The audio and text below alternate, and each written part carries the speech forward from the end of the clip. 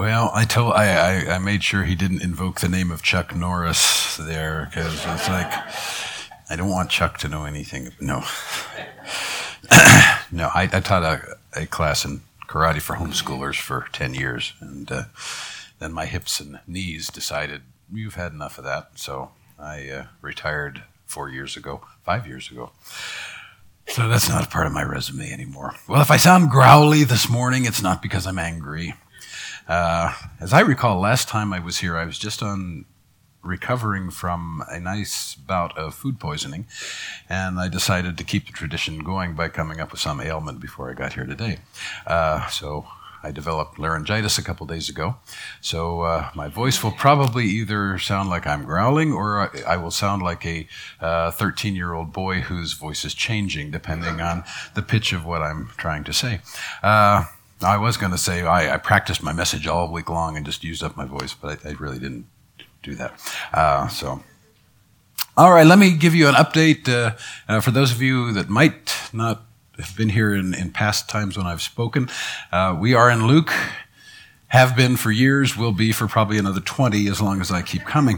When I was filling in here before they called Bob, and at the same time I was filling in at our own church, I decided rather than try to come up with something different to preach each week, I would just start in Luke, and I would go through Luke. And y'all both called pastors, and so I, being stubborn, decided, well, I'm just going to stay in Luke until I finish it. And so it may be a while, but so that's where we are. We're going to just pick up where we were last time I was here. Let me give you a quick update as to what's going on in our ministry. I mentioned I'm touching my iPad to change my slides, and I forgot I got to use this thing. So here we go. I mentioned last time a book I was just wrapping up. It is now released. It's called Together, A Story of Survival. And it's about a family, 4 children who grew up in a home situation that only can be said redefines what the word abuse means. And it's how, particularly the oldest child, which is... I always forget how to do the pointer there. Linda Long worked to rescue her 3 younger brothers and bring them through this. It's a very hard story to read, but it's one where God wins in the end. And that is now available. You can find that on Amazon. It's called Together, A Story of Survival. You'll have to search it on her name, not mine, because she self-published in the way Amazon works. It did not include my name in the listings there. So, but it's a worthy read. Again, it's a challenging read, but it is worth it. Keep us in prayer. You know, writers have to go to terribly difficult places at times. Next week we're flying to Alaska. I know it's rough, but somebody has to do it.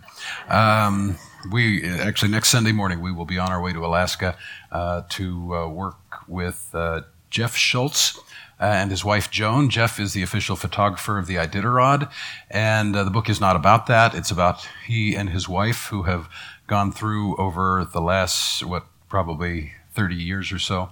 God has taken them through terribly deep waters. They have a severely disabled 26-year-old daughter who requires 24-hour care. Jeff and his pilot crashed in the Alaskan bush, and it was only by God's grace that they were even discovered. His wife is a 5-year breast cancer survivor, and their oldest son, Ben, 2 years ago, fell down. He's a firefighter, fell down a 100-foot ladder, suffered a massive TBI, and God brought him back amazingly. So this is going to take those 4 stories and kind of weave them together. And it's the theme of the book is essentially going to be when the bottom totally falls out. We all go through trials. We all go through difficult circumstances. You don't get through life without that. But here's a couple who their entire life has been characterized by this, by one right after another. And how do you retain your joy? How do you retain your faith? How does your marriage stay intact in that kind of circumstance? So even though it's going to be an idyllic setting next week, we will be. It'll be mostly interviews all week long, and beginning to dig into this story to get ready to write it. So pray that God would lead, and that He would just give wisdom and guidance to us as we meet, as we talk. That this would be a book that would bring healing and encouragement. You know, Laurel and I lost our first child when she was a week old, and one thing we learned when that happened through groups that we were involved with is that of parents who have lost a child, on average 70% of those marriages fail.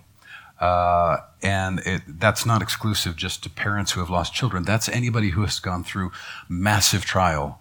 It just so devastates your life that it's hard to recover from that. So I'm excited. I think it's going to be a great project. It's going to be an opportunity to write something that will, again, help and touch people. Again, this is a situation where they may end up having to self-publish the book, which is becoming much, much, much more common in today's world.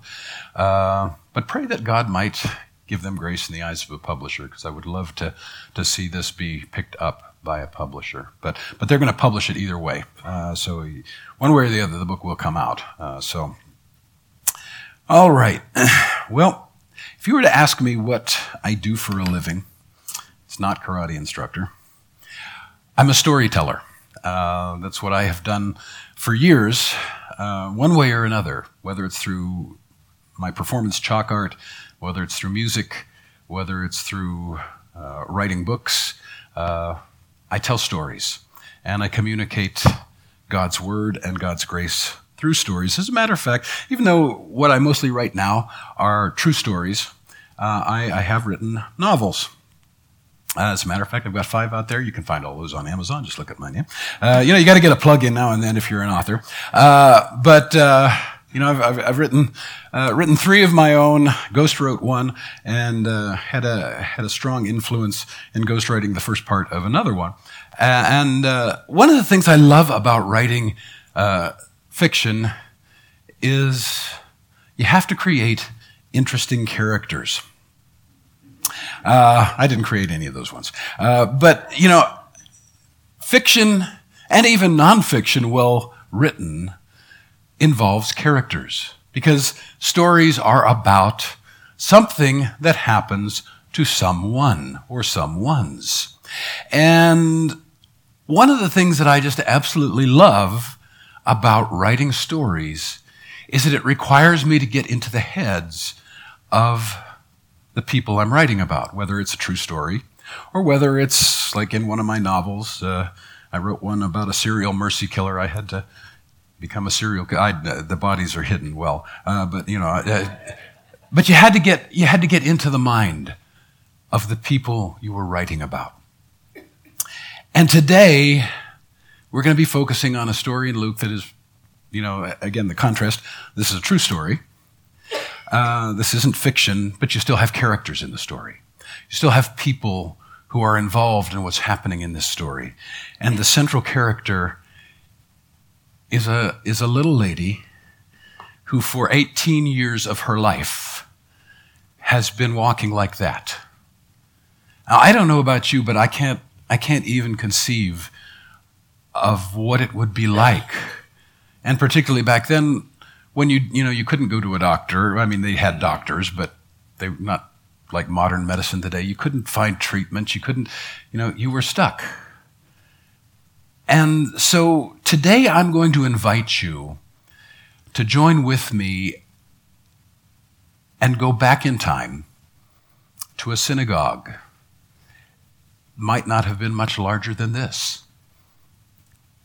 And I'm going to ask you to imagine that you have grown up, because people didn't move around back then. You didn't go and take a different job somewhere and relocate. And you were born in an area, you pretty much most of the time stayed there. So if you were in this synagogue, you would have known this lady. You would have seen her in the village. You would have, if you had grown up in the synagogue, you would have grown up around her. I'm assuming it's an older woman. It doesn't say that specifically, but I think, you can kind of infer that from the text.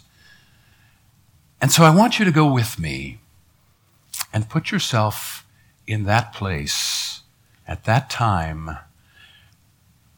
when a routine Sabbath worship is turned upside down. Now, I have to give you a quick recap because this really ties into everything that has been covered over the last 3 times I've been here, which is about a year and a half. So a very quick recap of just some of the highlights from the beginning of chapter 12 on. Remember, Jesus, his disciples, the 12 plus a larger group of disciples, plus a larger crowd, are all on their way to Jerusalem. Jesus has focused his attention on going to Jerusalem. That's the destination. The obvious reason he's going is to offer himself up for you and me. But as they go, Jesus is instructing his disciples, and he's giving them principles to operate on. And they're not clear on the fact that he's not going to be with them, but he's preparing them. He gives them a principle: don't be afraid. And if you remember that chapter, early in that chapter, he talks about be on your guard against hypocrisy. Don't be afraid of people who can kill your body. Don't be afraid to acknowledge me and trust the Holy Spirit for the words so that you can stand firm in your faith. And then he gives them another principle. He says, don't worry. Don't worry about God's provision. God's going to take care of you. Don't worry about your life. Don't worry about what you're going to put on. Don't worry about any of that. As a matter of fact, he said, seek God's kingdom and practice radical generosity.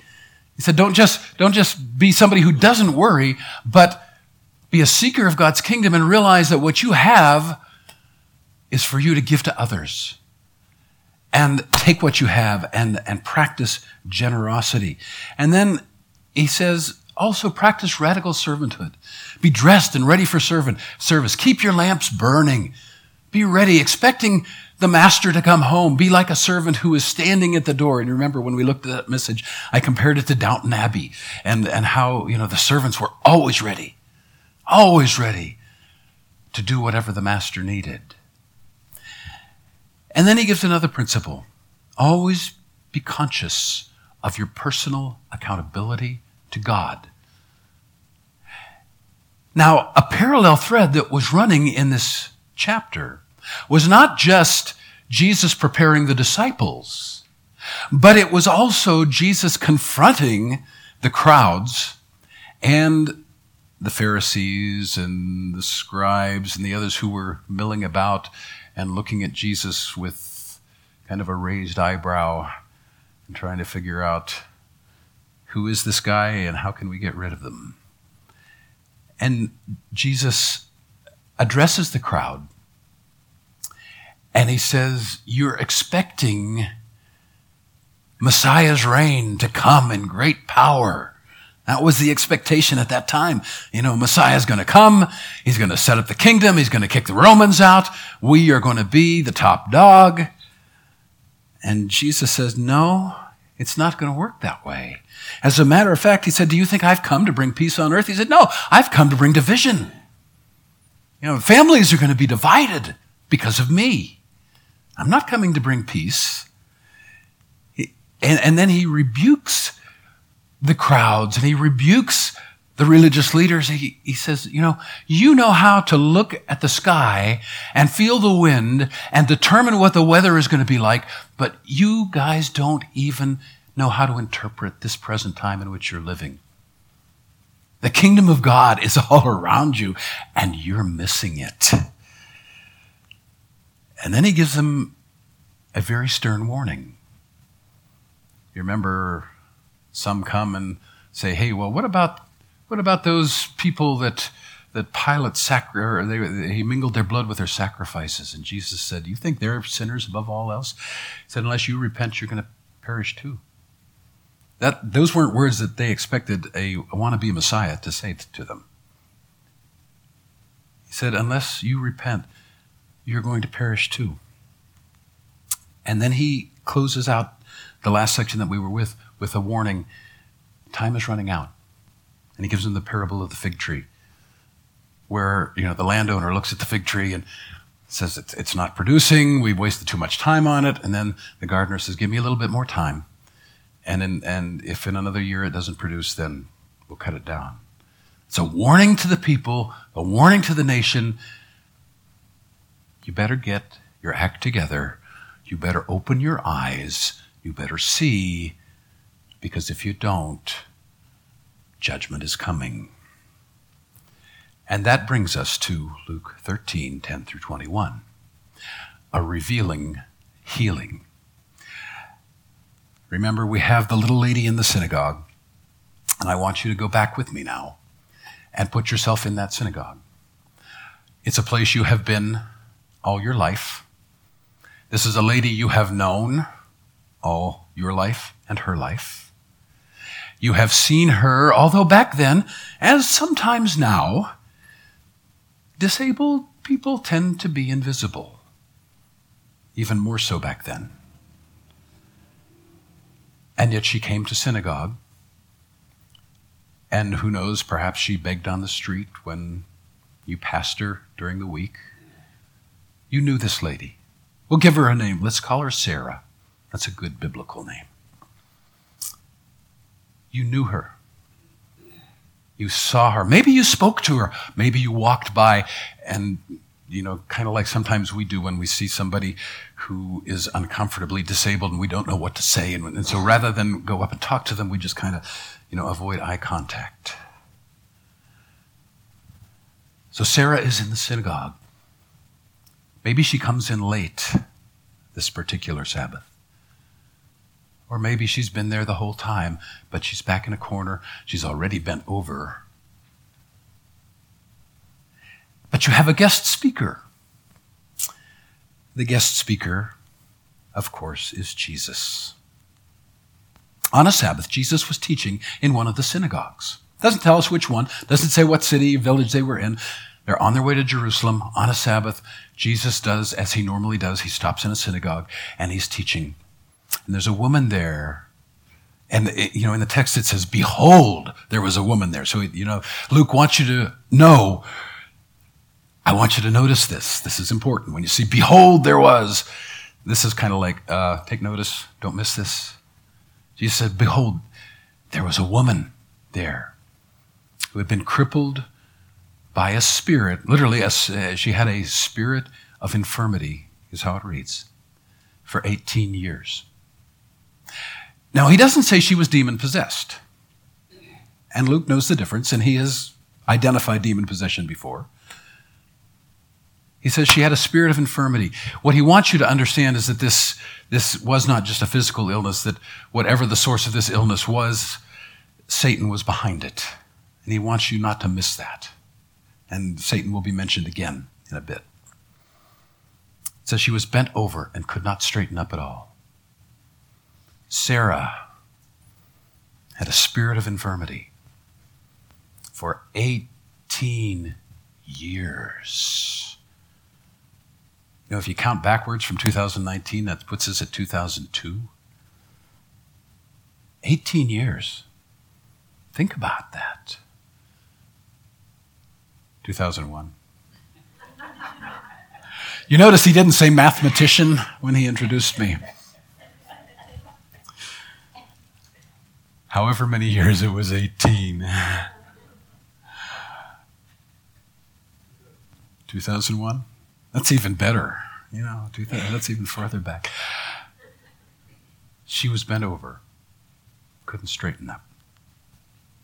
Jesus sees her,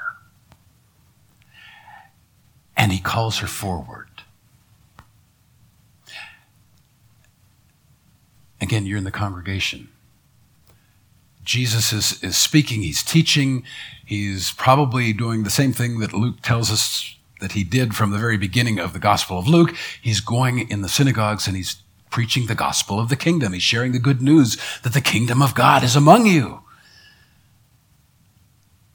And in the middle of his sermon, he stops and he looks back and he sees this lady. He may well have already seen her, but he chose this moment to stop.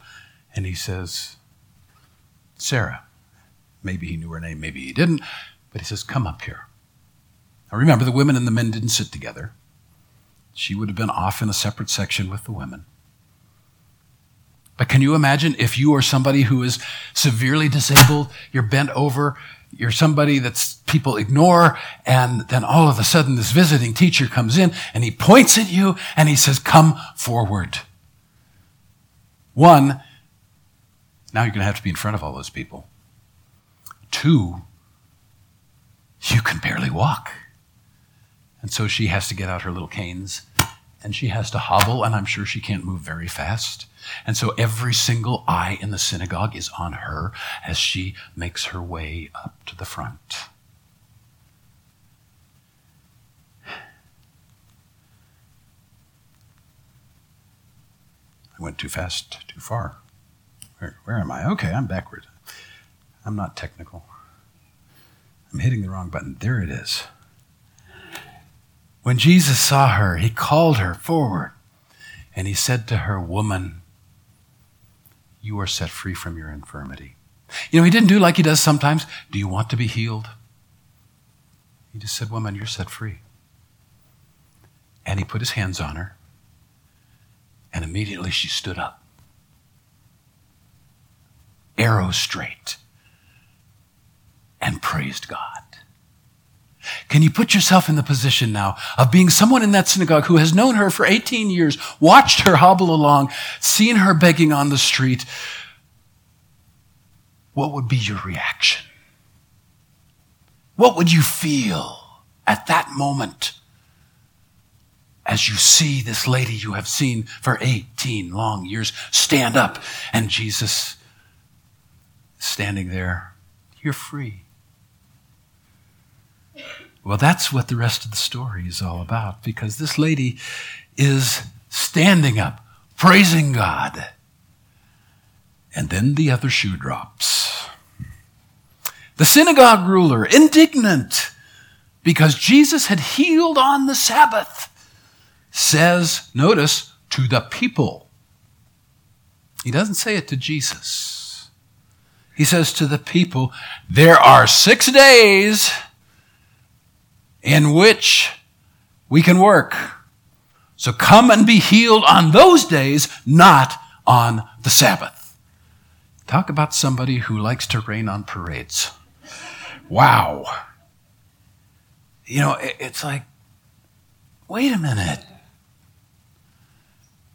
This lady has been bent over, hobbled for 18 years, and now she's standing straight and she's healed, and it's, well, she could have come tomorrow.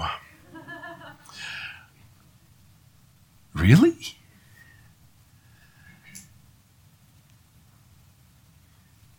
What's the problem?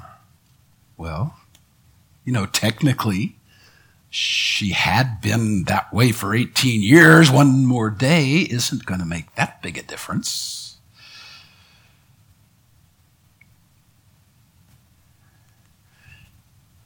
It says the Lord answers him. Don't miss the shift in the name. At the beginning it said Jesus was preaching. Now it says the Lord answered him. The Lord of the Sabbath. And you notice also, the Lord answered him, you hypocrites, plural. Because even though the synagogue ruler was the only one to speak, one, Jesus knew hearts, and I have a feeling you didn't even have to be somebody who knew the hearts of men. You could have probably read the faces. Because some in that synagogue would have been, wow, this is awesome. And there would have been others who would have been, he did it again. Jesus says, you hypocrites, don't you on the Sabbath, each of you, you notice he individualizes it again, every single one of you, you untie your ox or your donkey, you take it out of the stall, you lead it out to give it water. That's basic kindness. It's dealing with a necessity. then what about this woman? She is a daughter of Abraham. She's not an ox. She's not a donkey. She has great value as a daughter of Abraham. She is one of your sisters. And she has been kept bound by Satan for 18 long years. Shouldn't she be set free on the Sabbath day from what bound her? What else is the Sabbath for? But for the setting free and the giving of peace and rest. When he said this, all of his opponents were humiliated, but the people were delighted with all the wonderful things he was doing. So you had the division, you had the official religious crowd, but then you had the people, the regular people who came in, and they were delighted. And they said, this is awesome. That's in the Hebrew.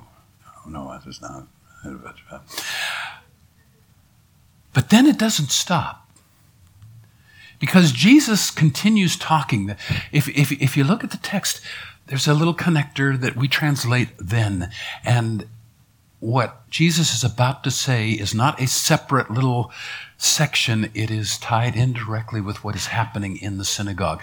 Jesus has said all of this. The woman has stood up. The enemies have been humiliated. The crowd, the rest of the people are rejoicing. And then Jesus says, what is the kingdom of God like? What shall I compare it to? It's like a mustard seed, which a man took and planted in his garden, and it grew and it became a tree, and the birds perched in its branches. Something very small, but and insignificant, but it grew and it grew and it grew and it grew. And the symbolism of the birds in the branches, depending on the text that you look at, often refers to the Gentiles being able to come in and take shelter. And then he says, and again, what shall I compare the kingdom of God to? Well, it's like yeast that a woman put and mixed into about 60 pounds of flour. Don't miss that. Sometimes we read it, it says like 3 measures of flour, and we think these little tiny measures. Now, this is 60 pounds of flour. This is a lot of flour. Little bit of leaven thrown in there. He said it mixes, and it works all through the dough. Something small, and then it grows. What's the principle? Okay, let's recap real quickly. Jesus is traveling. Go back to Luke chapter 4. You don't have to look there. But Jesus, as he goes to these synagogues, he says, I must proclaim the good news of the kingdom in these synagogues, in these towns. This is why I was sent. Luke 8, it says Jesus traveled from one town to another, proclaiming the good news of the kingdom of God. This is what he was doing in those synagogues. He was talking about the kingdom. And he was trying to get people to see it's not going to come like you thought it was going to come. It's going to be very different. He's confronting the expectation versus the reality. They expected Messiah's dramatic reign coming. He says there's going to be division. He says you're not seeing the kingdom. The kingdom is right in front of you. Look at this lady who's standing up. The kingdom has just broken into your context. The kingdom of God is here. Unless you repent, you're going to perish. And time is running out. The kingdom of God starts small and grows. It starts small and it grows. It starts small and it grows. Because Jesus was the kingdom in their presence. That I'm here. The king is here. If the king is here, the kingdom is here. What does it mean for you and me?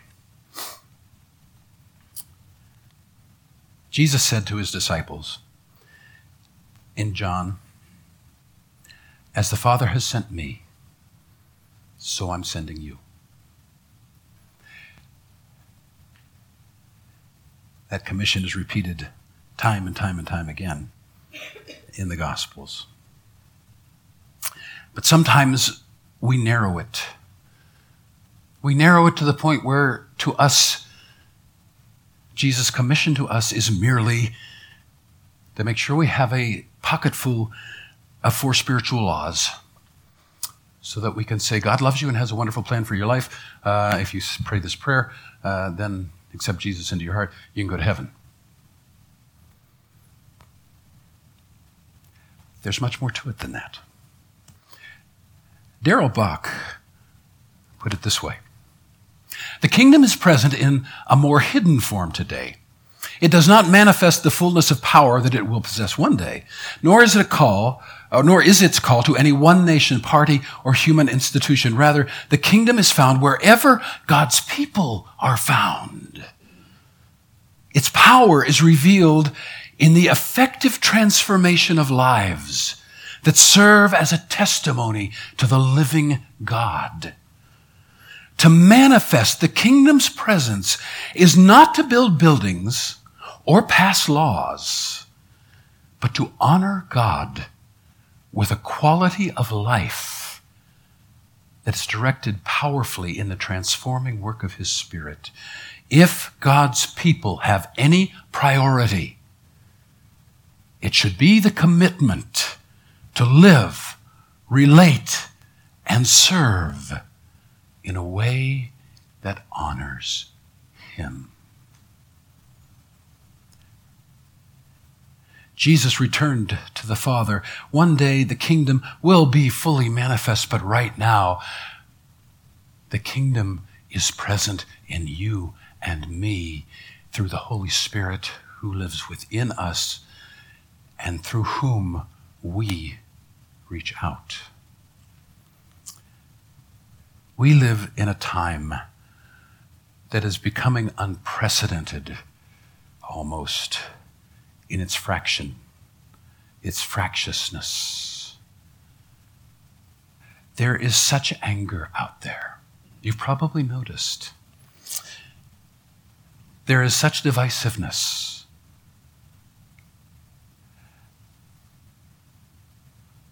And we are a couple days away. See, there's the math again. We're a couple days away from Election Day 2020.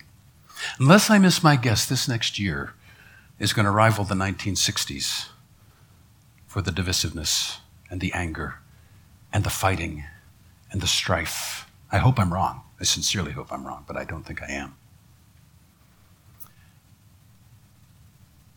As Christians, we can either be part of the problem, and I see many who are, or we can represent the kingdom of God where we are. We can see this world as it really is, broken and bent over. And we can say, you know what? Yes, I am an American. But first and foremost, I am a citizen of the kingdom of heaven. And I will represent the King in a way that He wants to be represented. I'm going to suggest a prayer. You have probably heard this prayer before. It's well known. Might be worth memorizing this year. I think I'm going to. Lord, make me an instrument of Thy peace. Where there is hatred, let me sow love. Where there is injury, pardon.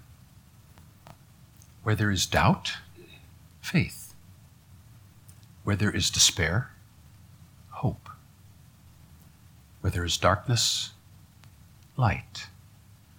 And where there is sadness, joy.